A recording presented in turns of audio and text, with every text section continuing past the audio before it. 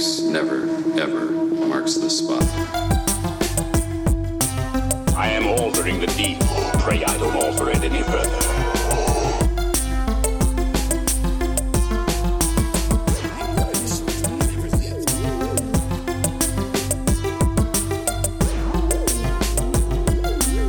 What's your favorite scary movie?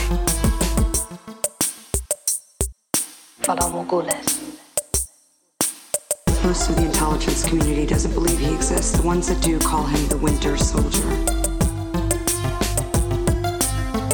I'm Batman. Dracarys. Hello, everyone, and welcome to this week's episode of the Top 5 Report, the podcast that loves to party, but only if it's Project X. My name is Drew. I'll be your host for the evening. Along with me, as always, is my brother Peter. Here. Hey, man. What's up? How's it going? How's your weekend? It's pretty good. It's been, I feel like it's been busy, but it's been pretty good. Yeah, nothing, nothing too exciting going on, but nothing really to complain about either. So that's good. How about you? Cool. Very descriptive. Very descriptive. Yeah, it's one of those things where it's pretty vague, but I don't have too much exciting going on right now, unfortunately. But how about you? No, that's okay. I'm about the same in terms of excitingness. I'm realizing I probably need to mow my lawn at least one more time before for the season, and then I can basically stop. See, that's where I'm at, but like all my grass is dormant and it's just brown, but then there's all these weeds growing up, and I'm just kind of like, do I really have to just mow the weeds? I'm not really sure, but I'm thinking I give it one final mow and I call it a day, because it's supposed to be really nice the next stretch of days. Yeah, absolutely. They give it one more good mow, and then I'm probably done, because then I can focus on just leaf blowing after that. So, nice. But yeah, we're just rolling into that time of year, which is kind of nice because I like cold weather. So anyway, absolutely. Enough of this small talk garbage. That's not why people came to talk to us. Came to listen. So if this is your first time listening to us, welcome. This is not normally what we talk about. This isn't the lawn mowing podcast. Not the lawn mowing podcast. Let's hop into what are we watching? What are we reading, man? So, like I said, I feel like I've been busy, but I really haven't. But I honestly haven't had a chance to really watch much of anything. And it's one of those things where my son is just at the age where he's finally wants full control of the TV, like almost all the time. I'm just really struggling to find time to watch the stuff that I want. So as funny as it sounds, I really don't have anything this week, but that might not be a bad thing, because I feel like last week we talked about watching or reading way too long. So that might be a nice change of pace. But how about you? Have you watched anything new? Well, I watched a couple trailers, which I told you to watch before. Yeah, I did watch those. I'll save that to the end of my watching and reading, because I wanted to, because then we can like chat about them together. I just told you to watch them ahead of time just because they caught my attention. I did watch. I finally started. I know I'm late to the bandwagon, but I started watching Cobra Kai on Netflix, which is the Karate Kid show. It's awesome. Like, I'm probably like 4 episodes in. It's fantastic. They do such a good job paying attention to the original source material. And when I say source material, like primarily the first film, and then there's been a couple like lines of dialogue to reference the second, at least. I haven't heard any. I don't remember enough about the third to know if they've referenced anything that I didn't catch. But so far I was like, that's first movie. Hey, that was a second movie call out. You know what I mean? But Nice. But the show so far is absolutely fantastic, and I look forward to watching more. Star Wars Visions has started on Disney Plus. And when I say started, I mean legitimately dropped all the episodes at once. Yes, I'm really intrigued by this. It kind of caught me off guard because I didn't realize it was out already. But what do you think so far? I was super enticed by this property or project or whatever whatever you want to call it, So it's 9 episodes, all separate. Each one is completely separate from the other. Each one is a different anime director, anime art style, anime story. They do not connect to each other in any way other than the fact that they are Star Wars. Mm-hmm. And it has been confirmed by Lucasfilm that none of this is canon.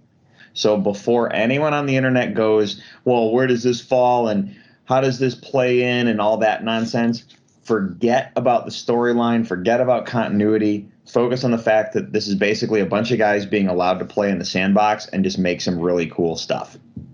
And you should just enjoy it as such. That being said, it's beautiful.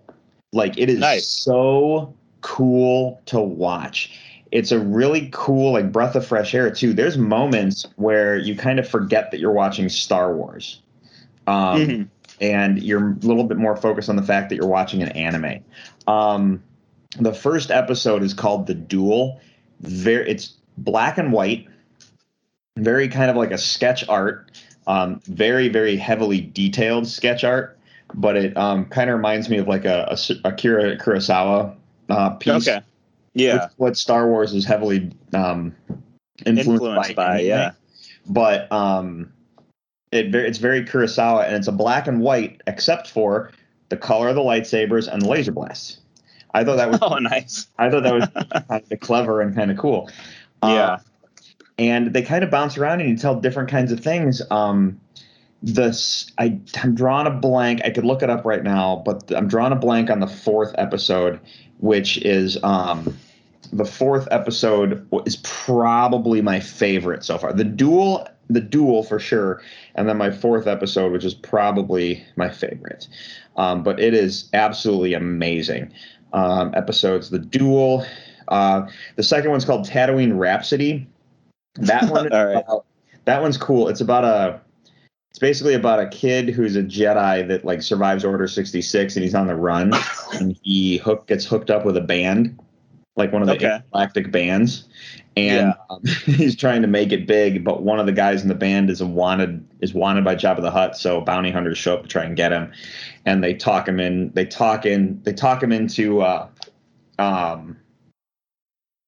let me put it this way. They talk Jabba the Hutt into allowing them to put on one final concert before he's executed. Wow. So it's just pretty heavy. It is kind of heavy. Then the third one is called The Twins. This is about 2 twins that are born into the dark side, and they're on board of this massive Star Destroyer doing this thing, and one of them decides he's not into this anymore. And they go to battle with each other, and it's all about the break of like their relationship separation. By the way, the only characters in episodes 1, 2, 3, 4, and 5, the only characters that have any connection to the films have been Boba Fett and Jabba the Hutt, and they're in episode 2. Everything else has been completely new characters, new backgrounds. You'll see stormtroopers and maybe some battle droids, maybe some familiar ships, but other than that, most of the characters are completely original. Yeah. I did watch more. I watched through episode 6. My bad. Episode 4 is called The Village Bride. The description on Disney Plus reads: a Jedi on the run takes in the unique customs of a remote village under the threat by a warlord. This one's my favorite. Probably this one and The Duel. The Village Bride and The Duel are probably my favorite of all of them. Oh my God, they're just so beautiful. But The Village Bride kind of reminds me, it's kind of like, this is what I like out of anime. Okay. In terms of storytelling, it feels very Studio Ghibli, but a little bit more, man, I don't know what a good word to use there. I mean, as far as the art style goes, it feels very Studio Ghibli, if you will. Princess Mononoke kind of a thing. Excuse me. Episode 5 is The Ninth Jedi. That one was kind of cool. Very close to the normal Star Wars mythos. And then episode 6 is TOB1, which is about a droid. Which is about droids. 7, 8, and 9 I haven't watched yet, but I'm looking forward to it. They're also short. Some of them are like only 14 minutes. I think the longest one is 20 some minutes. Yeah, 22 minutes is the longest one. Okay, But nice. some of them are short, some of them are lengthy, but yeah, I'll tell you, dude, totally check that show out. It's great. Oh, I will be. Yeah, it's one of those things. I remember on YouTube there was somebody did a fan animation, some years ago where it was like an anime style TIE fighter sequence that focused on like a couple different TIE fighter pilots, and it was just.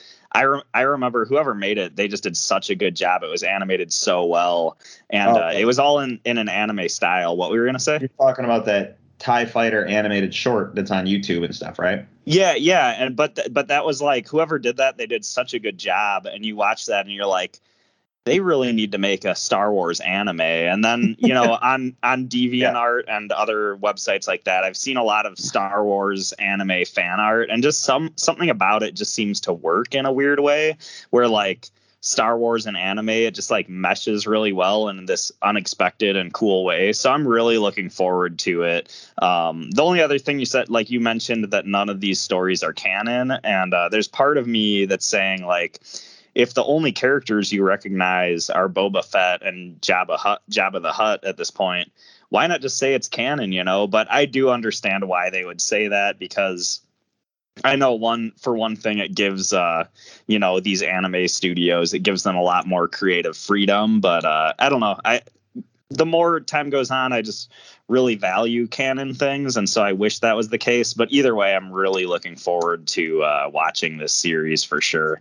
Well, I really appreciate them in a world where people argue about canon. I really appreciate them saying this is not. This is them saying have some fun, sit back, and enjoy some quality storytelling. Is the best way I looked at it. But I was just kind of blown away by those first 6. I got 3 more to watch, and I can't wait to watch them. Yeah. Oh, the other thing I was gonna, not to talk about this too much, but I was gonna ask. There's a couple different sort of anime anthologies that this kind of reminds me of, like the Animatrix or Halo Legends and stuff like that. How does this stack up compared to some of those other anime anthology collections, or however you want to phrase it? I would liken it as, in terms of like an anime collection that would share with a franchise, I would liken it to the Animatrix. Yeah. The best way of comparing it in terms of them taking a franchise and making anime things. Yeah, absolutely. I just didn't know if it was like, is this your favorite sort of anime collection like that you've seen, or is it kind of, I guess I was just kind of curious how it held up compared to like. So far, I kind of want to say yes, but it's also very fresh. Okay. I understand. You need to give it some time. I want to say yes, and it's specifically because of the duel and that one Bride one, episode 4, The Village Bride, or whatever that one was titled. Those two specifically, the duel feels very Star Wars, but it feels very Japanese anime. And then how about this? It feels very Japanese anime first, and then the Star Wars stuff is kind of added in. The Village Bride feels very anime, and there's kind of like, aside from dialogue, it just feels anime as opposed to Star Wars. And then all the big Star Wars stuff happens near the end of the episode. That, like I said, there's something like very special about that one. It's probably my favorite so far. So, nice. But yeah, other than Star Wars Visions and Cobra Kai, the Emmys were this past weekend. So to give people a perspective, today is September 23rd for the time of this recording, and the Emmys were this past weekend. What really blew my mind is that there was, I think, one network show that was nominated. Everything else was all streaming. Well then. Well, I'm taking out the variety shows. So like when you get to like The Masked Singer and those type of shows, like take those out of the equation and just focus on the narrative storytelling. Yeah. Everything was streaming. All the winners were streaming. It was crazy. And like, it basically shows that network television really is basically dead. Yeah. I mean, completely. It was crazy. But Ted Lasso wins Best Comedy. Not surprised there. I really want to watch that. I just don't have Apple TV, so I got to find a way of watching it because I really want to see that show. What won Best? Drawing a complete blank to what won Best Drama. I'm going to have to look that up. But Best Limited Series and/or Movie went to Queen's Gambit. Nice. Big props there. I was really happy for that to happen because I was worried. I was like, I want it to be Queen's Gambit, but it's not going to be. You know what I mean? So, Emmy winners 2021. I just want to see the drama award because I'm not going to go through all of them. Because that is a waste of everybody's time. But last week tonight with John Oliver won. I love that show. So you know what I mean? Like, all right, comedy series was Ted Lasso. Where is it? Lead actress. No, lead actor. And other than that, the award show is weird. The Crown won drama series. And as you watch through, you're like, yeah, I'm not surprised. But nice. Yeah. All right, let's talk about these trailers real quick. First off, let's talk about Muppets Haunted Mansion. This trailer dropped. What did you think of this Disney Plus's Muppets Haunted Mansion? I am excited because I'm a Muppets fan, and we knew about this a long time ago. So what do you think? Yeah, I remember you mentioning it, and I thought just the idea of putting the Muppets into Disney's Haunted Mansion, that just seems like such a perfect fit. Watching the trailer, I definitely still feel that way. I do think the trailer leans a lot more towards the Muppets than the Haunted Mansion aspects. Like, I don't think this is a movie that you're going to watch that is going to have jump scares. I don't think you're going to really feel frightened. Not that the Haunted Mansion was ever hardcore horror, but you know what I mean. I think it's kind of an excuse to put the Muppets in a new setting and just have a lot of hilarious Muppet jokes and bits, and I'm definitely here for that. I also really, watching the trailer, I kept thinking of A Muppet's Christmas Carol, which is one of my favorite.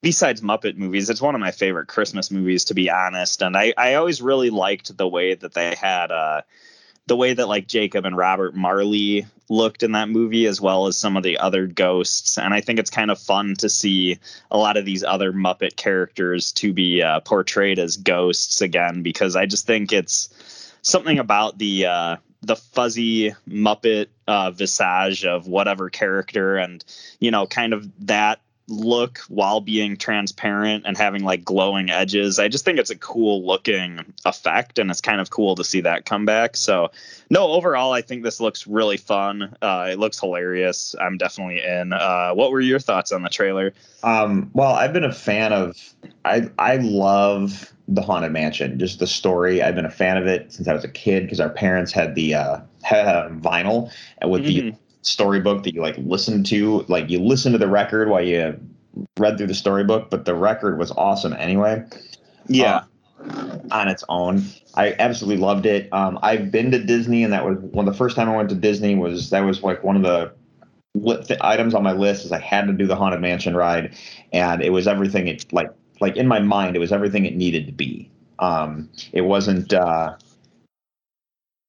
guess it's the like Disney always does such a great job with that stuff, but what I mean is like my expectations were met, I guess you could say. I wasn't expecting anything more than it was, and I wasn't expecting anything less than it was. It's exactly what I imagined it would be when I went on the ride. Well, that's good. So I've been and knowing Muppets were doing this is awesome. The only thing that in terms of a great Muppet joke is in the trailer they were about to say the word hell, and cut, and the Muppets like, wait, why would you do that? It's a family show. Why would you say like that? That cracked me up. But the one thing that bugs me a little bit is some of the background shots makes it look like there's some CG sets. Yeah, I got that impression as well. It kind of bugged me a little bit because Muppets are always phenomenal. They usually have phenomenal practical sets. But that's okay. I'm going to watch. I'm going to enjoy that kind of thing. So we'll see how it plays out. But I'm excited for it. All right, let's talk about Night Teeth. Yeah. What? How about this? I was just scrolling through YouTube, and Yeah. I stumbled on this trailer. I'm like, what is this Night Teeth? And I watched the trailer. I'm like, oh, I'm so in for this. Basically, so from what I'm gathering, it's an Uber driver that picks up two girls, and they want them to drive them around all night to all these parties. And it turns out that these two girls are vampires. Yes. And that just sounds awesome. And just watching the trailer, I'm like, we just need a really good vampire movie like this. I feel like we haven't had one in a while, so I'm totally in for this. It just looks great. Well, I was going to say, when I started watching this trailer, I was watching it, and like, you didn't mention like the first half of the trailer almost. It just seems like it's a movie about this Uber driver going around and clubbing with these random girls that he gave a ride to. And I was like, okay, I mean, this looks all right. But I was really confused why you like recommended this to me. Like, I was like, okay, I mean, I'm down for a movie like this, but I'm surprised that Drew recommended it. And then the vampire stuff comes into play, and I was like, oh, this looks so much fun. And I'm really telling why you told me to watch it. Absolutely. And it just looks like a really fun horror flick. And like I've said, I feel like Netflix is kind of killing it with these sort of like more teen leaning, maybe neon color palette a little bit, sort of horror movies. Like the Fear Street series definitely fits into that aesthetic, and that was a really awesome miniseries in my opinion. And then they have I think it was last week I was talking about the There's Someone Inside Your House trailer, and that movie looks like a lot of fun too. So I think I'm definitely looking forward to this. This looks like it's going to be really fun. And my only disappointment, and this is kind of a double-edged sword, is that I kind of wish that I didn't know it was a vampire movie, because I think if I watched it on its own and didn't know that, you'd have such a, you'd have that From Dusk Till Dawn experience where randomly the movie takes a horror turn and you're just left there dumbfounded. But at the same time, if I didn't know it was a vampire movie, would I even watch this movie when it comes out? It's really hard to say. And that's why I say it's a double-edged sword. You know what I mean? Yeah. And I agree with what you're saying, because I have a feeling, just based on the way the trailer functions, is that might have been the intention. Like, dude, you know how like in that pitch meeting, you know how Dusk Till Dawn, you didn't know it was a vampire movie till like halfway through? Maybe we can do something similar like that to like a modern day. Oh, cool, I have an idea. And then they go where you have to sell the movie. And to your point, if it wasn't what it turned out to be in the trailer, I agree with you. I'm not 100% sure if I would have watched the movie just based on that first couple like little bits where you're just like, yeah. Yeah, because it looked well produced, and you're like, yeah, I mean, I'd watch this if I had nothing else. But then once the vampire and horror aspects come in, you're just like, okay, yeah, I'm definitely watching this. This looks fun. So, yeah. And it's coming soon, man. So like October's right around the corner. It's about to drop. So I thought that was awesome. Absolutely. All right, and one more trailer that this really caught my attention, and I'm like kind of really excited about this, is The Last Duel. Yes. What do you think of this trailer? Okay, well, first of all, I don't know what this is. Like, I don't know if it's based on a book or if it's based on a true story. I have no idea about the story. This trailer looked awesome, though. This looked super epic. It's just really authentic looking, but just really, I don't know, the aesthetics of this movie just looked so great. All of the because it takes place in medieval times, and there's just so much amazing armor, just so many awesome armor shots. And I know that sounds goofy, but just sort of like if you want your sort of armor and castle porn stuff like that, this is definitely a great movie to go to. Right. But the story seemed really interesting as well, and I don't know how much I should go into that. But the story had it has a number of characters who the trailer really lays out all their motivations really well. And it kind of, just from the trailer, I feel like it really hits you with those emotional beats, and you understand how you're going to relate to these characters in the story. So that's what I was impressed by is yes, aesthetically and setting wise and everything, this movie just looks badass and epic, but also just I feel like I can already relate to these characters and see where they're coming from and stuff like that. What are your thoughts? Well, absolutely everything you just said. I will say this. Let's hit the big names real quick. Ben Affleck, Matt Damon, Adam Driver, Jodie Comer. Those are the four mains. And I literally, as I'm seeing people, I was like, is that, oh my God, is that like, you just Ben Affleck was the most, because they showed him in the trailer and I was like, oh, that's Ben Affleck. And I was like, I've never seen him look like that in a movie. Right. And then they showed another shot of him and I was like, wait, is that Ben Affleck? I honestly can't tell, but no, go on. I just thought the Ben Affleck I was thing really was funny. blown away by the cast. You asked saying you didn't know what this was in terms of book, story, that kind of thing. Yeah. It is based on a true story. It's from director Ridley Scott, who directed awesome. Who directed Gladiator. So yes, Ridley Scott's known for like the Alien series and stuff like that too, but having him being known for Alien, but having him known for Gladiator, I think is hugely important when you see some of the fighting sequences in this trailer. And it makes me really kind of like, ooh, I can't wait to see this. Anyway, so I looked it up. The Last Duel is specifically about the final. It's basically about it takes place in France, and it's about the final death by combat trial. Okay. That took place in France. And I was just like, oh, that just sounds like, reading that part, like just that sentence when I looked up what the movie was about, I was like, oh, that's the true story. That sounds cool. Like it just looks great. It just looks like that Gladiator epicness. But it's going to be medieval times instead of ancient Rome. I don't know. Like I think I watched the trailer like 3 times. I'm like, dude, I want to see this movie.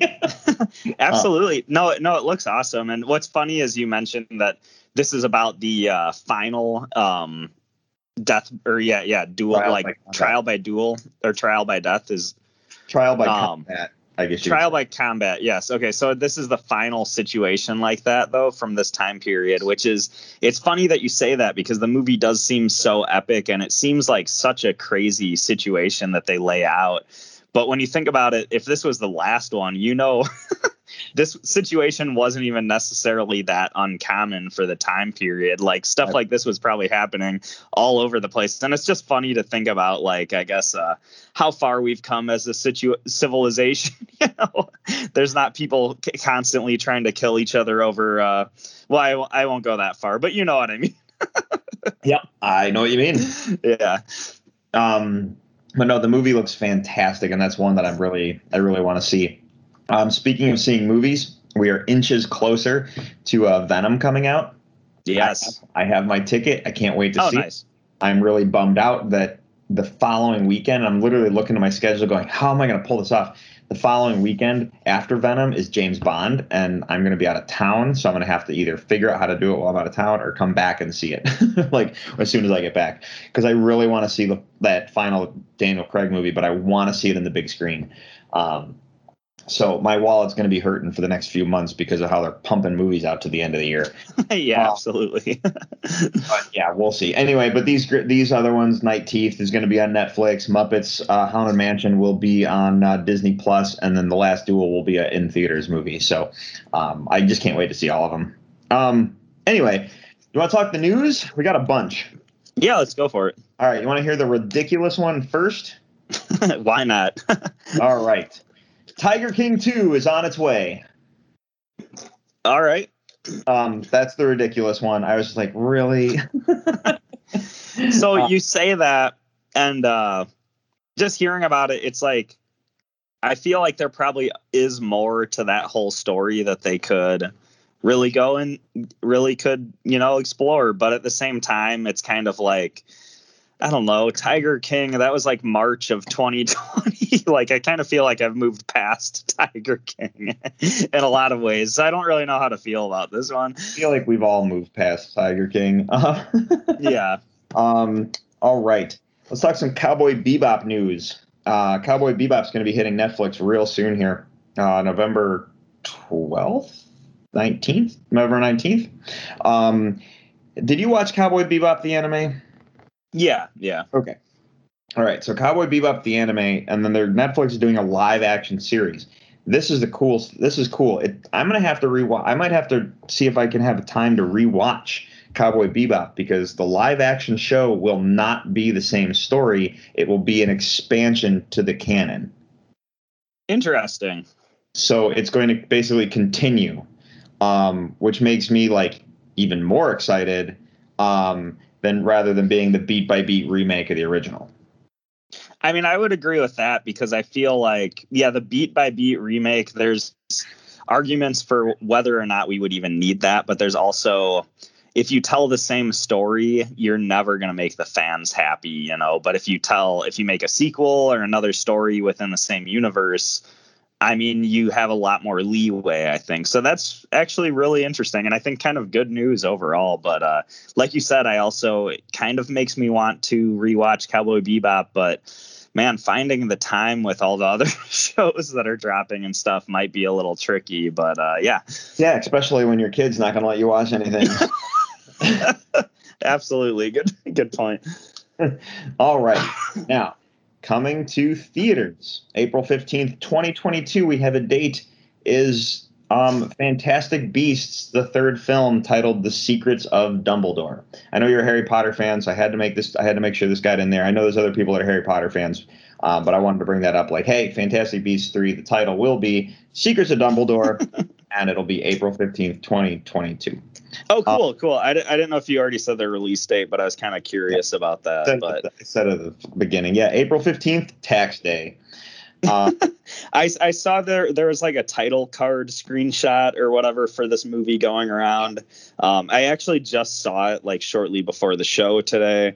I wasn't the biggest fan of the first Fantastic Beasts movie, and I kind of skipped the second one because of that. But maybe I should just go and binge through Fantastic Beasts and then decide if I want to watch this third one from there. But no, I guess I thought the first movie kind of maybe not missed the marks, but it kind of didn't focus on the elements of the Harry Potter world that I'm the most interested in. So maybe that was kind of my gripes with it. But yeah, maybe I need to give it another chance. I don't go ahead. I was kind of okay. I feel like I didn't want to interrupt you, but at the same time, no, you're good. So we've been doing this podcast for such a long time that I may have said this in the past. So if I am kind of rehashing something, I apologize. But in all seriousness, just to kind of give my thoughts on this, I was at work. And I had we were talking movies with a friend of mine, and he didn't really give me an opportunity to argue my point, because he was so like, hands down, Harry Potter is the greatest film franchise in the history of film. Yeah. And I really wanted to argue with him, because I felt that not that his opinion was wrong, that the statement was incorrect. And I don't want to say wrong, I want to say incorrect. Because if you're going to say the greatest film franchise of all time, you can't just account for the movies being good. You have to account for the fandom, whether it be the biggest fan to the cult following to mediocre fans. You have to account for merchandising. You have to account for pop culture reference. You have to account for impact on the industry, all this stuff. Do you know what I mean? Like, right. There's a lot of factors that go in my head to say what is the greatest film franchise of all time. And if I put all that stuff into perspective, the franchise I want to point at is Star Wars, because of we're almost up to the 50th anniversary of Star Wars, and it's still one of the largest cultural impacted franchises that exist. I could be wrong, but I feel like Star Wars is probably the greatest based on just those factors that I brought up. My thinking in this is that Harry Potter, in my opinion, could have been the next Star Wars in that aspect, but the franchise was mishandled. And when I say that, I mean they did a shit ton of movies to begin with, and then they didn't really take a break. They started doing Fantastic Beasts, and no one was going, when are we getting more Harry Potter movies? As opposed to us in the dark times wondering when we're going to get, if we're ever going to get Star Wars movies, and then they announce more Star Wars movies. And then we all get excited again. Whether we like or dislike what came, is irrelevant, but look at the anticipation power of what the Phantom Menace was. Is my point. Like, we were begging for Star Wars. No one was asking for Harry Potter. That's so, like, I just feel like the franchise was a little mishandled, but it could have been the next Star Wars. Now, if you want to fix that and make Harry Potter the next Star Wars in that aspect of what I'm talking about, you got to have a Harry Potter movie come out with the big three returning, with Harry, Ron, and Hermione have to come back. Do you see what I'm saying? Like, those actors have to agree to do it, come back and play their respective roles again. And like, the world would crack open with the Harry Potter nutso craziness if that happened. And I know you agree with me on that point. I just, No, I think everything you said is actually really correct. And it's one of those things where, like, I am a Harry Potter fan.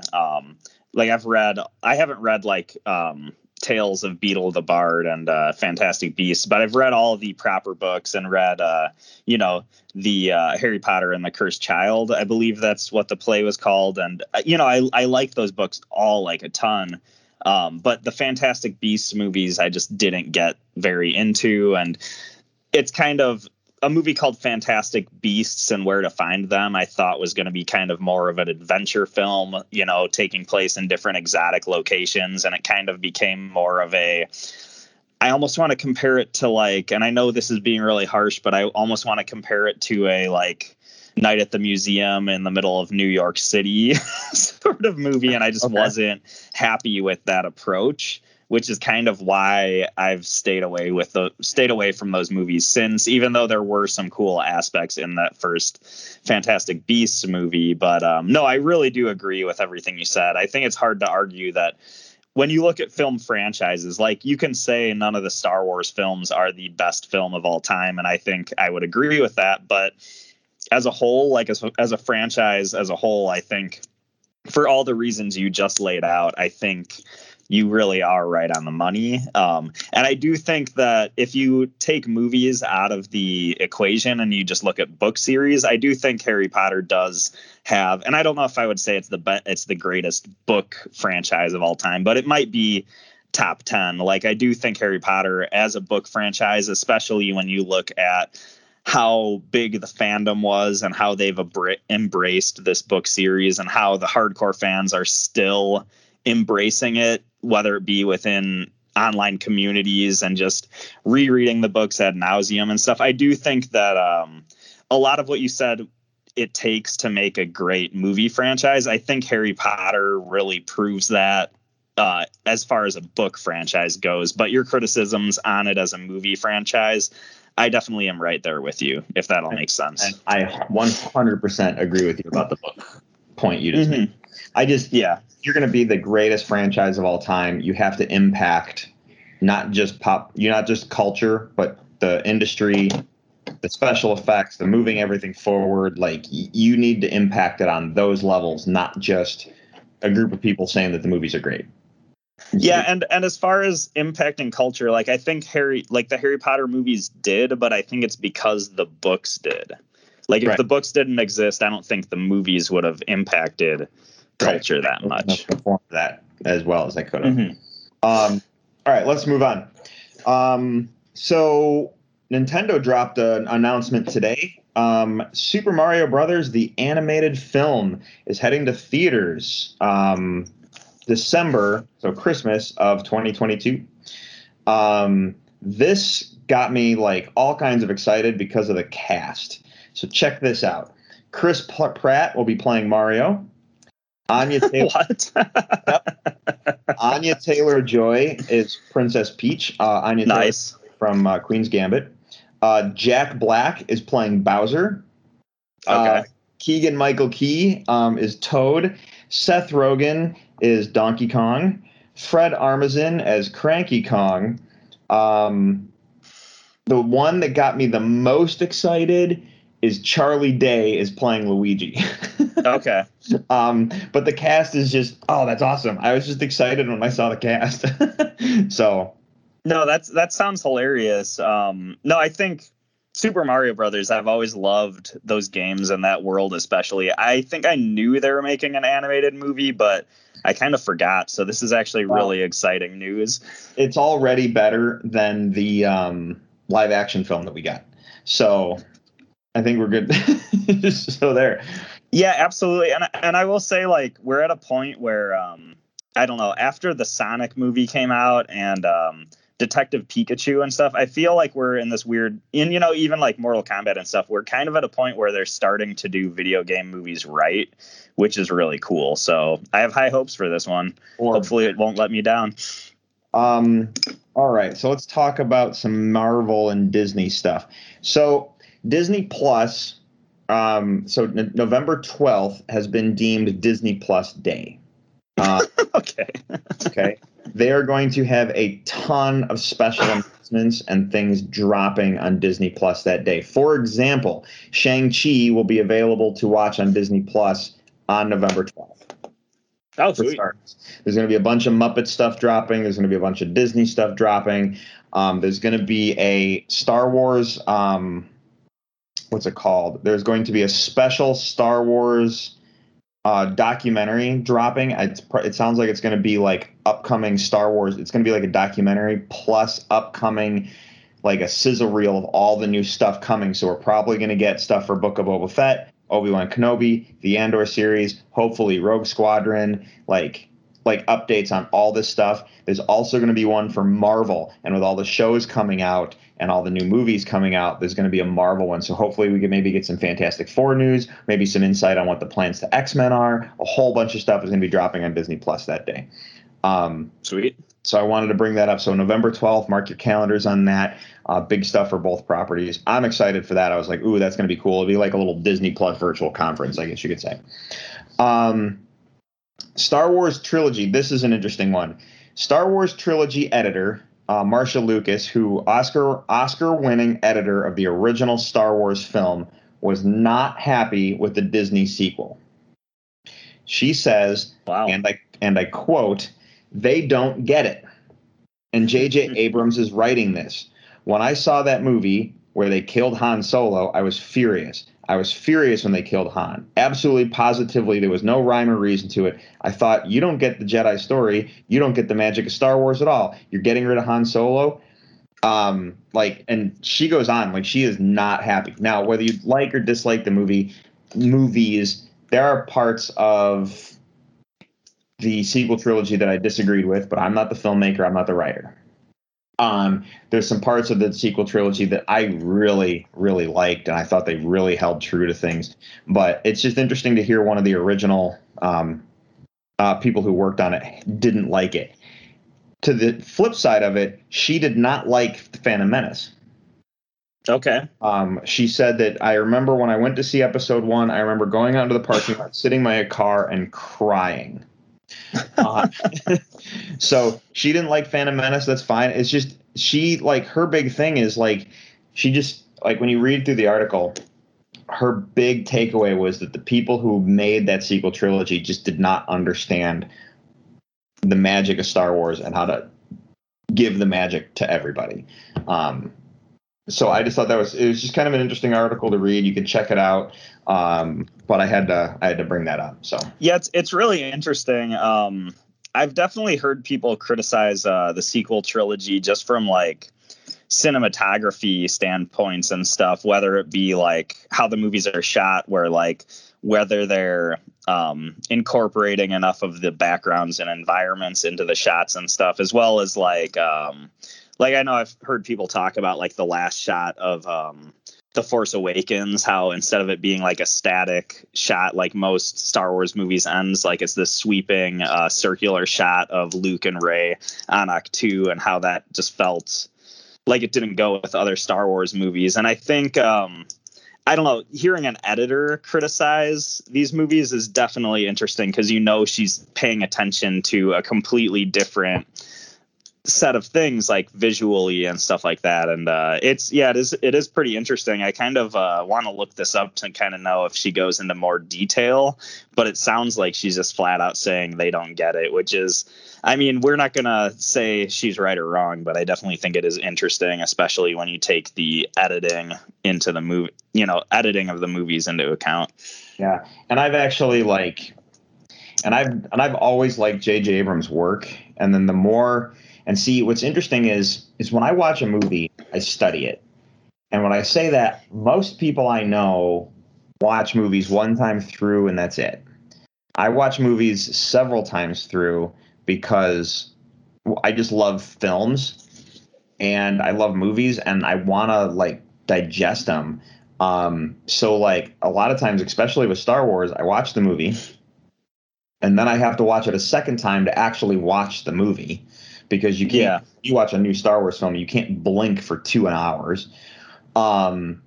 So I watch the movie and then I watch it a second time to actually watch it. Then I have to watch it a third time to pay attention to the actors. I have to watch it a fourth time to watch the background. I have to watch it a fifth time to see if there's anything I missed. You see what I'm saying? You start studying these movies. My frustration with the Abrams films, so that would be Force Awakens and Rise of Skywalker, is that he shoots everything so tight that there are certain sequences where I'm just like, if it was a George Lucas film, I would have been able to see everything in that shot. Even if it was a quick shot, I would have been able to see everything. And Abrams shoots so tight sometimes that there's you guys spent so much money putting the armor on the stormtroopers and I can barely see them in the shot, Yeah. Especially those new Sith troopers, you barely get to see them. The new Sith TIE fighters, you barely get to see them. He shoots so tight and the shots are so quick. It's just everything's moving too fast. And I'm that's not the speed and intensity is great, but it's not Star Wars. And that's my criticism. I still like the movies as a whole, but there are things that yeah, absolutely. And I definitely agree, which is kind of what I was saying. For me, I feel especially in Force Awakens, I feel like the different environments weren't shown off enough, where we went to all these different planets and we saw them, but I didn't feel the same way I did in the original trilogy or even the prequels, where a lot of these different planets and environments they go to, they really showcase the plant life and the animal life and the topography of where these characters are, and you really felt like you were there with them. And I didn't necessarily get that sense from the sequel trilogy as much as I would have hoped. So but it is what it is, I mean, I'm not saying I could make a better Star Wars movie myself, but it definitely is interesting to hear these criticisms. Yeah. Now, let's talk about a movie that we all want to see, and that's Spider-Man 3. This is the last piece of news I got for you, and okay. I'm going to give a quick warning. This very well could be a spoiler. All right. I am not 100% sure, but it could be a spoiler. Topher Grace, who played Venom in Spider-Man 3, was asked by a Reddit user if he was in Spider-Man No Way Home. Okay. And this is, quote for quote, Topher Grace's answer. All right. He says, "Please keep it between us, but yes, I'm in it." I'm not done. He said this on Reddit? He said this on Reddit. He said, please keep this between us. Okay, keep going. Yeah, please keep this between us, but yes, I'm in it. The plot starts with Peter Parker, Tom Holland, bummed that everyone knows his identity, and then some crazy shit happens with Doctor Strange and Dr. Octopus. Alfred Molina comes into his dimension. Then Electro and the Green Goblin hop out of one of those crazy circles, and they're all like, "Hey, it's spider stomping time." Then Tom Hardy and I pop in and out, battle each other. I win, by the way. It's not like even a fight. I just kick his ass immediately. Not to give too much away, but there are also some actors from the original 70s Spider-Man show, Aquaman and Batman, Affleck, not crossover, and thanks to Disney, Han Solo's ghost from Rise of Skywalker, and that evil robot from WALL-E. Again, please keep this between us. Nice. That's beautiful. So, like I said, that could be a spoiler. We'll see. Patton Oswalt's character from Parks and Rec's mind is just completely blown right now. No, that's awesome. When he said keep this between us, I was like, really, on Reddit? But no, that's really hilarious. I love that Topher Grace is like, you know, he's the nerdy kid from that 70s show, and now he's going on to troll all of us and re-edit all of our favorite movies, and it's just a crazy world we live in right now. It's great. All right. Well, how about this, man? That's it for the news. Let's talk about the list tonight, shall we? Yeah, let's go for it. Awesome. Well, in that case, Peter, I'm sorry, Peter. You don't control that sound effect. Ryan, do me a favor and roll the thing.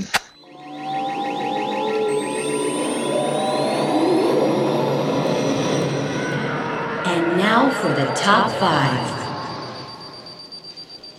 Okay, Peter. Tonight is this was your pick, man. So what you want to explain your thought process to this? Yeah, even though I don't possess the ability to roll things, I can talk about tonight's list. And what we're doing tonight was our top 5 favorite movie party scenes. And this is just kind of a really random list that I picked because it was my birthday this past weekend, and I was like, I want to do something birthday related, and I was like, we'll do movie party scenes. You know, Drew, 1 week you picked our top 5 dinner scenes from movies, and I thought this was kind of along the same lines. And I think it's a topic that has a huge span of different kinds of movies we can talk about. So I just thought this would be kind of fun to go into, and I'm kind of really just curious what you came up with this time. All right. So I found this incredibly difficult. Because I don't think the internet understood what I meant when I said list of movie party scenes. Right on. And I only Googled it that way because I was like, I wrote down probably 15 movie party scenes that I get off the top of my head. Yeah. But I'm like, I know there's stuff that I'm missing. So I Googled that to see what I'm missing. And then the internet does not understand that question, basically, because it was the same like list of 10 movies, and none of which I would have put on my list. Yep. No, I absolutely agree with you there, because I did the same thing. I've seen 16 Candles, but I don't think that's that good of a party scene. You know what I mean? And so there's and Great Gatsby, I've seen the movie, but okay. You know, I don't think they understood what you and I were focusing on. There is one movie that I'm pretty sure we probably match on, and the rest one movie possibly we match on. The rest of them, I don't know what's going to happen. So we'll see. Yeah, it'll be interesting.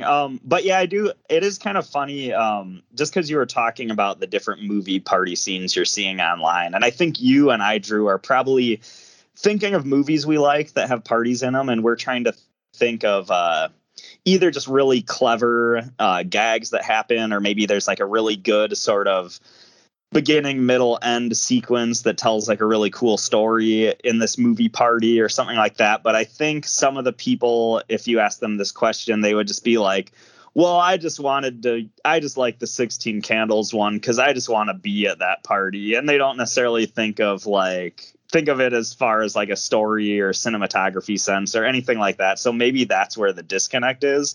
Just something that popped in my head right now. But I feel bad then because there's a couple of these that I just wanted to be at that party. and that's perfectly fine too. There's nothing wrong with that. I just was trying to figure out what the disconnect was. But do you have any honorable mentions? I have 2 actually. You always have 2. I have one because honestly until like earlier tonight before we sat down to do this, I didn't have any honorable mentions, and I was like, oh wait, and then so I just I found this list hard, and I almost walked in with no honorable mentions. So okay, so you have one kind of plays back and forth properly. Yeah. So the one issue I was having with this list is it is a pretty unique list, but I realize a lot of the movies I ended up picking we've talked about before. So I'll try to, because this first pick of mine is definitely one that I've talked about on the podcast before, and specifically this scene. So I'll keep it pretty short, but I picked the the movie Man-Thing. It's based off of Marvel's Man-Thing, and it kind of takes the character of Man-Thing and turns him into a sort of B horror villain about this like cool environmental sort of horror story that happens in these swamps of, I believe, Louisiana, but I think it might be ambiguous where exactly, this movie's located. But the very opening scene of this movie takes place at this sort of backwoods drinking party in this swamp area that these people live in. And it's kind of just a bunch of like hillbilly sort of characters out there, drinking beer and partying around the bonfire and stuff. And two of the characters end up going off into the woods to, it's a guy and a girl. They're going to go off and hook up or whatever it is. I won't go into detail there, but they end up getting attacked by Man-Thing while they're out there in the woods. And the way that it plays out is both, it's definitely not safe for work. It's definitely really gruesome and gory, but it's also really hilarious and entertaining in sort of a B movie way. It's one of the, if you like B horror movies, and like this movie I actually think is pretty good, but if you do like that sort of over the top, sometimes so bad it's good sort of movies like that, this movie has one of the best openings for like that kind of movie, and I'll leave it there. It's just really funny and entertaining. This would definitely be a good movie to watch in a group, but that's my first scene. And I don't, you know what, I don't know if I remember the Man-Thing party sequence. It's literally like the opening. You know how like horror movies, they always have to have the opening scene where something scary happens and then they go on to tell them the main story. That's basically what this is, but it starts at this like backwoods sort of bonfire party, and it's pretty funny how everything plays out. Sure. Okay. All right. That's cool.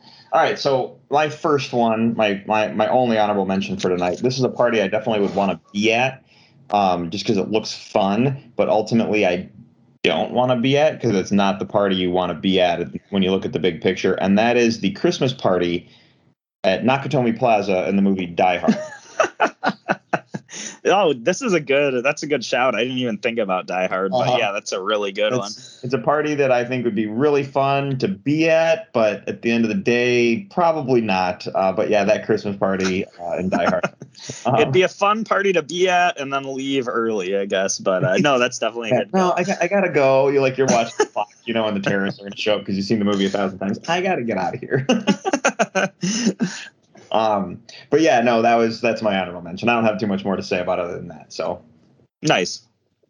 Okay, so what's your final honorable mention? Yeah, so moving into my next one, I went with another opening scene to one of my favorite movies, and that is the opening scene of Fanboys, where it starts out at the Halloween party. What's that? What were you saying? Right on. Yeah, and I just love this scene mostly for the, it's like this late 90s Halloween party that's going on, and all of a sudden you have let's see if I can, you have Windows, Hutch, and I can't remember the other guy's name, which I'm sure you remember, Drew, but they all three of them walk in dressed as Darth Vader and two stormtroopers. And I just love the juxtaposition of them walking into this party thinking they look so badass, and they basically just get booed as soon as they enter. Like they make this big epic entrance and everybody's like, boo, you wore those costumes last year and stuff. And I just love that whole juxtaposition really cracks me up. But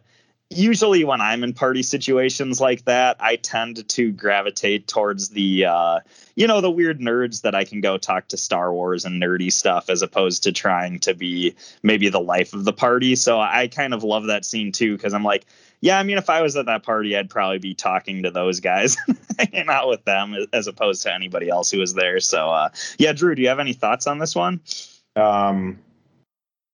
Yeah, this is a great party sequence, and this is definitely a party that I want to be at. And like I would it's funny because like if I could afford it, I would have been the guys walking in with the stormtrooper costumes. Absolutely. But I love when he walks into the stormtrooper costume and people are like booing him, like, you guys wore those last year, and he's getting caught in like the like hanging things on the doorway. Like his armor just gets caught, like he can't get through. But yeah, no, I want to hang out with those guys anyway and just sit and talk Star Wars all day long. So. Absolutely. And I feel bad that I forgot, but it's Hutch, Windows, and Linus are the three three who walk in. And I can't believe I forgot Linus, but it's just been too long since I've watched that movie, and I'm due for a rewatch, I guess. Yeah, and no, that's okay that you that's okay. Yeah, all right. So this brings me to my first actual pick of the night, huh? Yes. All right, so my first one. This is a party scene that I've always really liked, and that is the movie Batman Returns, and it's the end like costume ball or whatever happens later on in the movie that Batman and Catwoman meet each other. They kind of learn each other's secrets, that's who each other are. I've always really, really liked that party sequence for some reason. The music that plays in it, like the whole thing, I always really liked it. There's nothing real fancy about it. I always liked that sequence. And I love that exchange when Michael Keaton and Michelle Pfeiffer realize who each other are. And then they have that pause and they like go back to dancing and she's like, do we got to start fighting? Like, it's such a cool, like, it's just a cool, really touching moment. But yeah, that's the sequence. Now, that's another one you don't necessarily want to be at because the Penguin busts in and breaks up the party. But yeah, I was gonna say this one. Man, as I look at the next one on my list, it's just another violent party. Anyway, this one is it's Tim Burton doing a costumed ball, so you definitely know that just visually, there's a lot of just cool costumes and set work and stuff in there. But I definitely agree with you. I do love. It's been a bit since I've watched Batman Returns, but last time I watched it, I really did appreciate that sort of. Those lines of dialogue leading up to Batman and Catwoman realizing who each other are. And I think it's just kind of a cool, just for a plot point. Like, I think that scene really accentuates that really well. So, yeah, definitely a good pick. All right, man, what's your next one? Okay. So trying to figure out, just like what order I want to do, but I'll go with one that we've talked about quite a bit on the show, so we don't have to go too far on and on about it. But I picked the graduation party sequence from the movie Euro Trip. And this is the one that includes that infamous, Matt Damon fronting a punk band singing Scotty Doesn't Know. And that ends up being the running gag throughout the movie. This party is not only like a party that I would want to be at, like it looks super fun, but there's so many good scenes. Like, I love like I just mentioned, the Scotty Doesn't Know part. And then there's the other part where the main character's friend ends up like stumbling into the hot tub with the one girl. And he does the whole, like, this isn't where I parked my car thing. And there's just so many funny gags and lines from that whole scene that I just love it. But like I said, we've talked about this movie ad nauseum, so I don't want to go on and on too much about this one. I feel bad because I didn't remember this. Yeah. Not that I didn't remember the movie. I forgot about that party sequence, and I'm just kind of now looking at my list going, damn it. All right, so let's talk about my next violent one real quick, because I agree with you that Euro Trip party. That's a good one. The next one is the party at the beginning of Avengers: Age of Ultron. Yes, we matched on this one. Oh, we did. Yes, not what I expected to match on. No, it's too good. It was one of the last ones I picked for my list, but I was like, no, it's too good. It just has to make it. So no, keep going though. First off, this is a party I want to be at.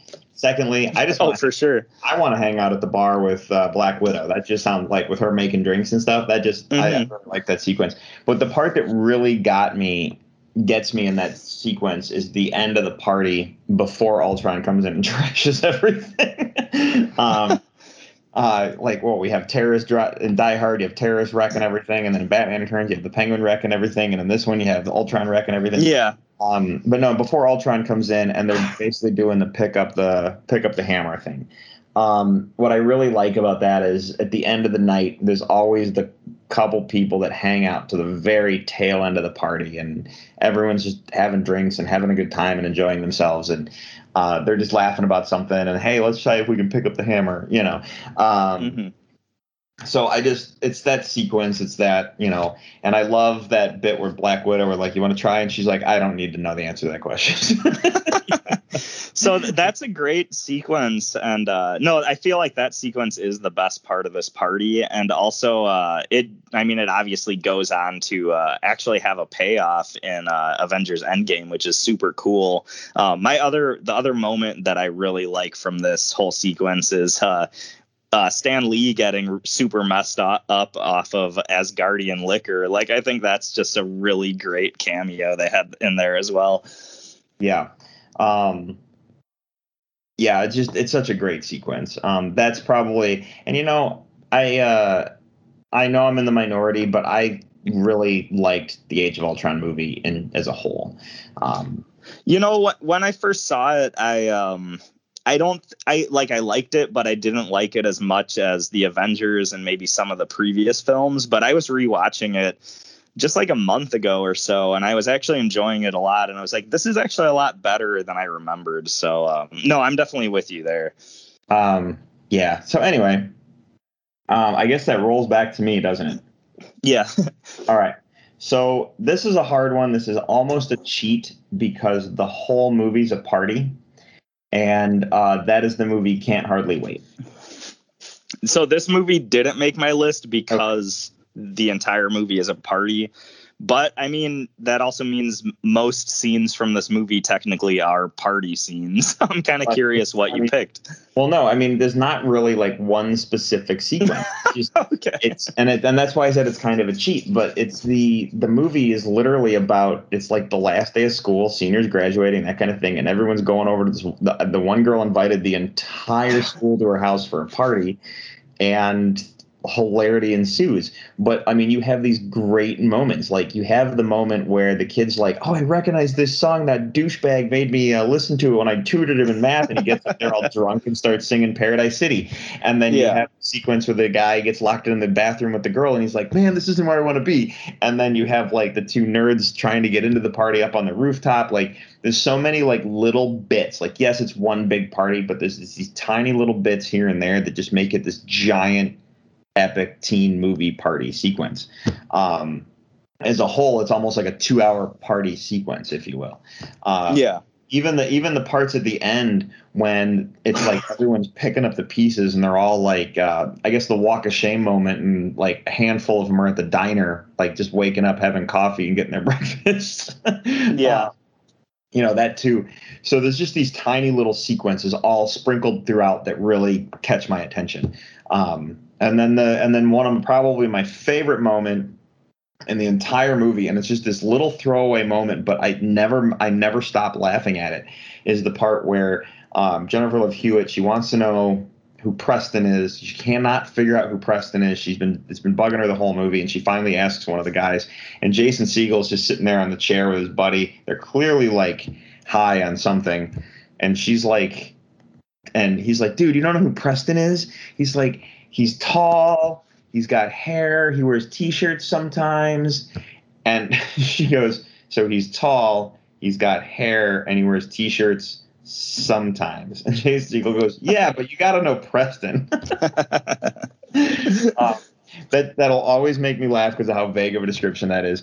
But yeah, anyway, so I know it's a cheat, but I couldn't not talk about this when you said party scenes. I'm like, the whole movie is a party.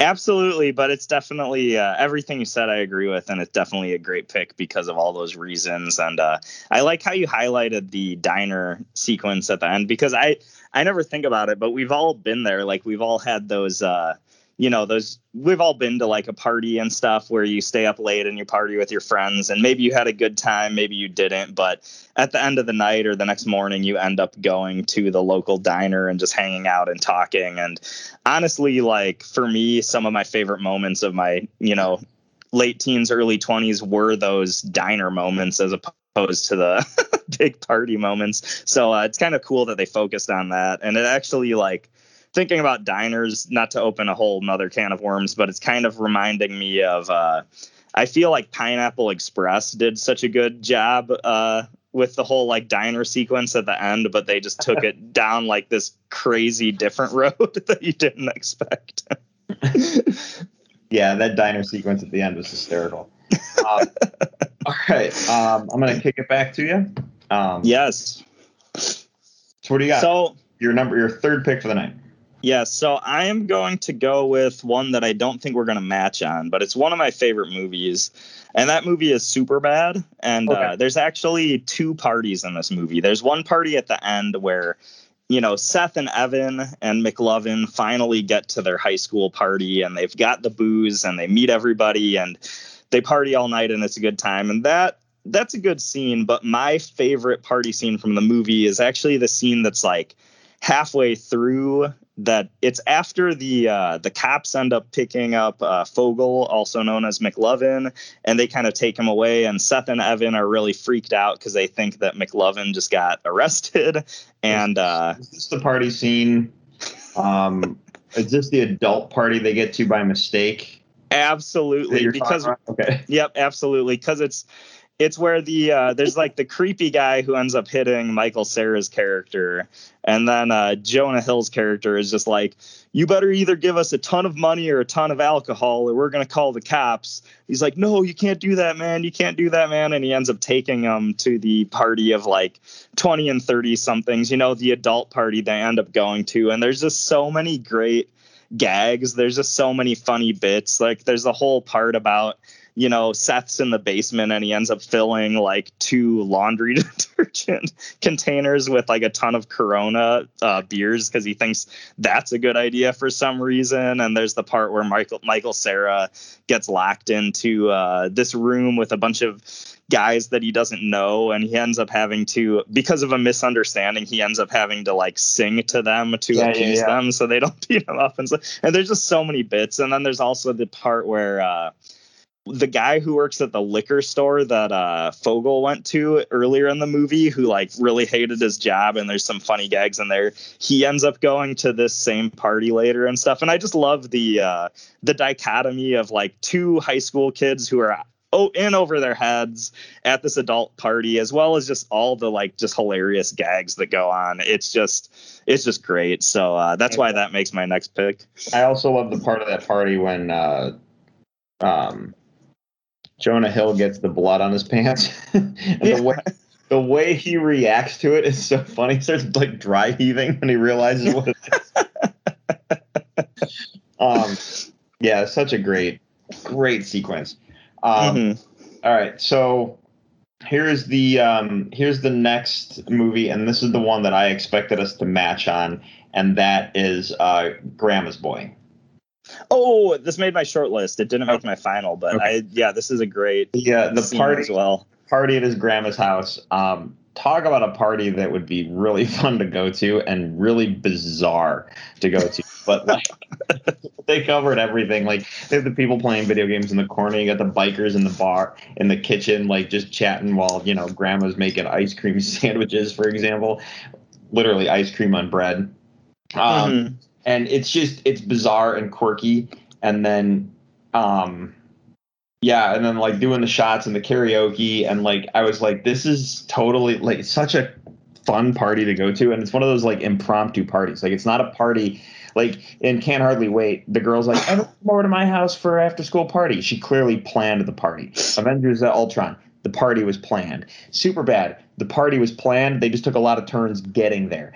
Grandma's Boy is a like, hey, we're all up, not doing anything. Let's just start inviting people over, and the party goes. You know, like yeah. And that's one thing I love about it, because it's definitely something that could happen. But I do watch that movie, and I'm a little bit like, okay, these are a bunch of video game tester guys, and then they throw a party, and all of a sudden all these like punk rockers and bikers start showing up, and it's just a little bit like it's one of those like TV parties where like there's got to be a guy with a mohawk that shows up for some reason, even though in real life that probably wouldn't happen. But at the same time, it could happen. Like stranger things have happened. So I think this party's really amusing. I didn't mean to interrupt you though. Oh, you're all right. It's funny that you say that, because all these people are like walking into his grandma's house. He's like, dude, where'd you find all these people? And he's like, who are all these people? And Dante's like, it's all right, bro. They're just people you and me.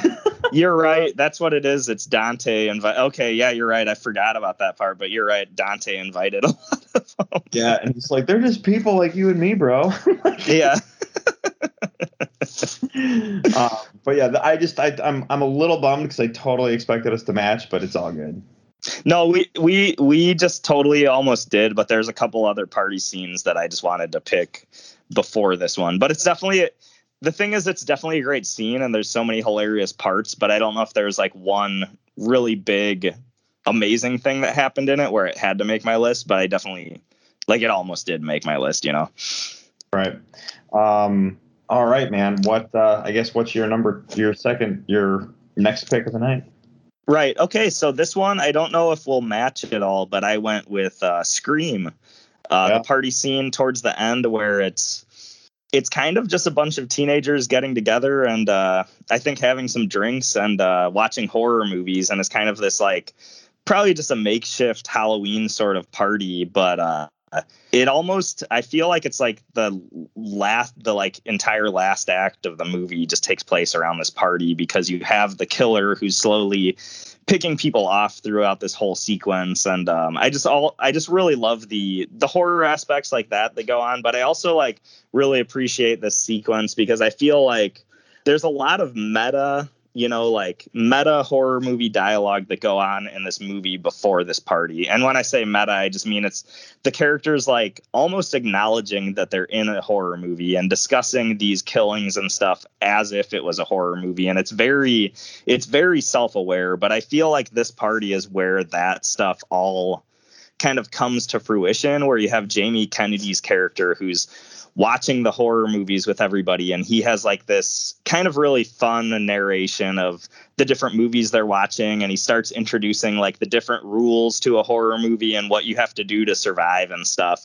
And that centered around the killer, picking off different characters as this sort of party's going on. I just really love that.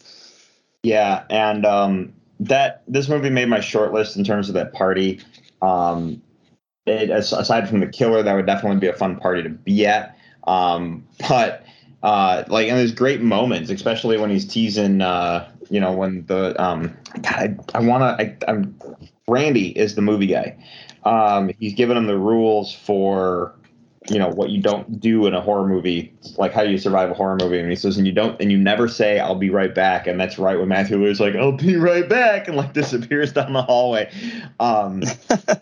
There's other great little moments in that sequence. This movie made my short list, but I was like, I wasn't sure if I could pull the trigger on it being on the list for the night. So thinking back to it, it does seem like it is somewhere between a party and like just a get together of friends. Like I feel like it's not a crazy rager party like you see in a lot of other movies, and maybe that's kind of held you back a little bit. You know what I mean? But it's no Project X party. What you're saying? Absolutely, yeah.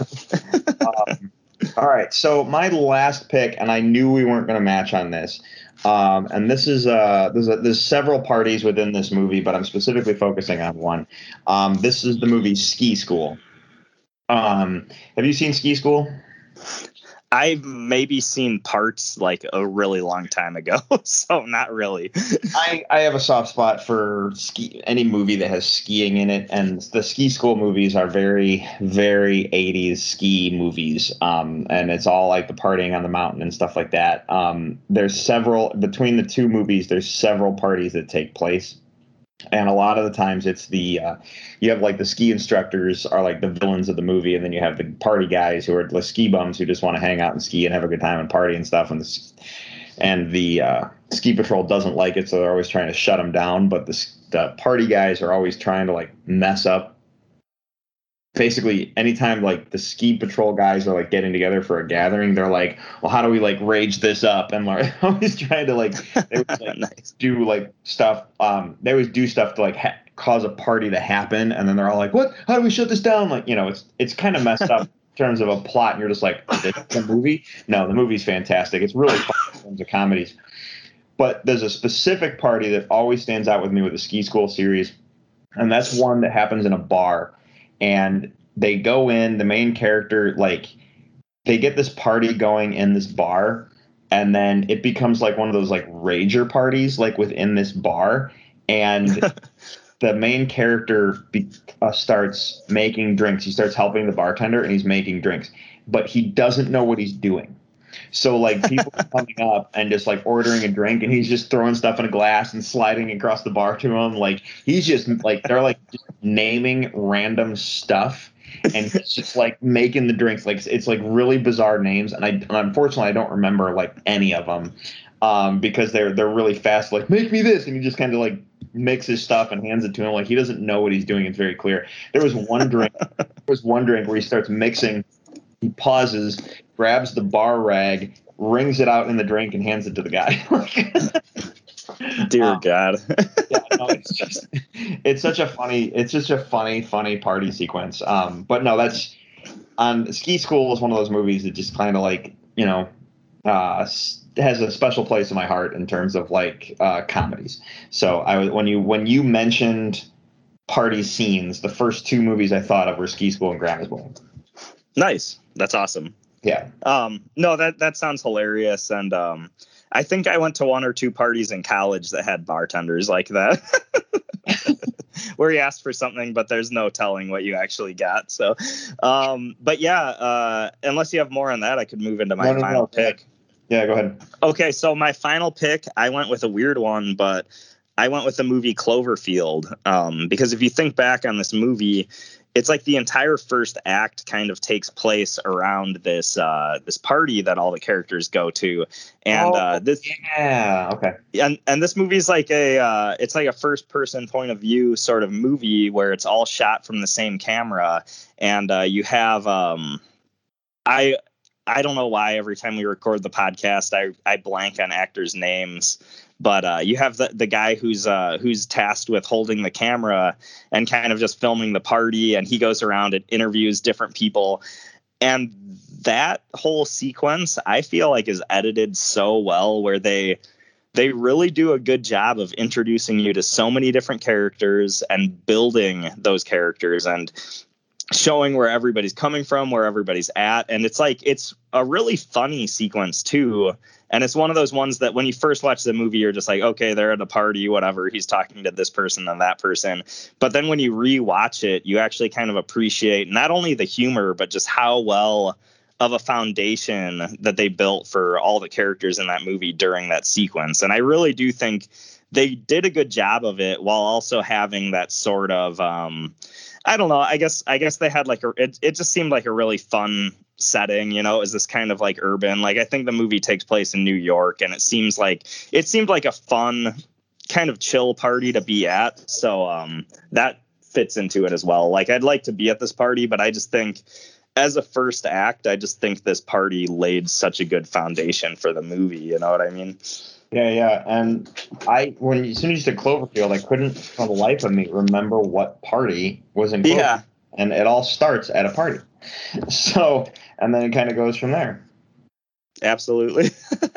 Yeah. All right. So, man, and I don't remember the movie well enough to kind of comment on the party sequence. I will say it was, I'm pretty sure it was TJ Miller's character who was tasked with holding the camera and filming everything. And he's just hilarious in that movie as well, while also being just a really relatable character too. But I don't know why on the show, every time I need to remember an actor's name, I just forget. And I can't believe I forgot TJ Miller right now, but it is what it is.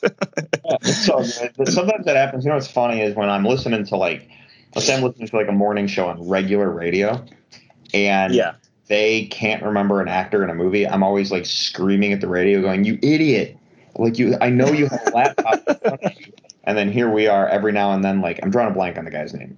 Yeah, absolutely. Like, I could just look it up, and like it's so funny that I say that, and then I'm like, you know, I yell at the radio all the time for the same reasons.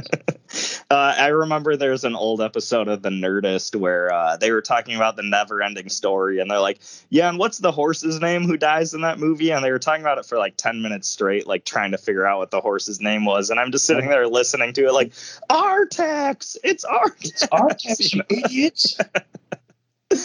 I think it happens at least once on every podcast for sure. Yeah, So. and in seriousness, dude, how do you not remember Artex, dude? And if you didn't cry when Artex died, spoilers, you're pretty much dead inside, I guess. You know? This could be a good. Is next week's pick the top 5 movie scenes to cry to? Because that'd be a great segue. No, actually, it's a good segue you brought that up, so we can close this episode out. Next week, because you made me do party scenes, I was thinking about this, and I think there's a good chance that we're going to match on a couple of these, but this could be really cool. Is the opening scenes from movies. Oh, this is great.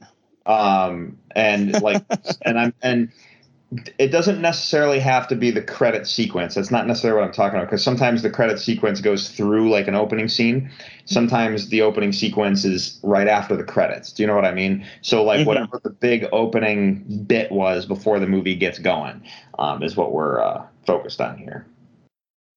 So yeah, this is this is a really fun one. This is a list that I hear and nothing comes to mind, but I do know I've watched so many movies where they've had just that really good opening sequence, and no, that's pretty great. It's like that, like it's that thing where like when you go back to English class and they make you write the paper and you have to go, well, they're English class is very specifically telling you that you have to you got to have that attention grabber. That first sentence has got to grab the attention. That first paragraph has to grab everyone's attention. And that's kind of goes through my head. I was like, well, let's talk about the opening scenes of these movies that really got our attention. So. Absolutely. No, this is great. I think that we're going to be talking about a lot of just really fun scenes and hopefully some movies that we haven't talked about before. But yeah, I think this will be a fun one. Yeah. All right, man. Well, how about this? Everybody, do us a favor and check out our website, top5report.com. There you'll find links to all of our social media, Twitter and Facebook, along with the link to our email, top5report@gmail.com. You can hit us up on our email, social media. Either way works. We are on Google Play, iHeartRadio, Stitcher, Apple Podcasts. You can subscribe to us in those places. If you do, you will not miss a single episode. You can also leave us a review. We love 5 stars, but we understand criticism because it helps us get better and it makes the words we say feel important. You can follow me personally on Twitter and Instagram at Drew3927. Peter. Yeah, you can follow me on Twitter at NinjaPierre. And that's where I'll be reiterating that I just know I'm not taking that ring to Mount Doom. I mean, I didn't touch it last. Awesome. Awesome.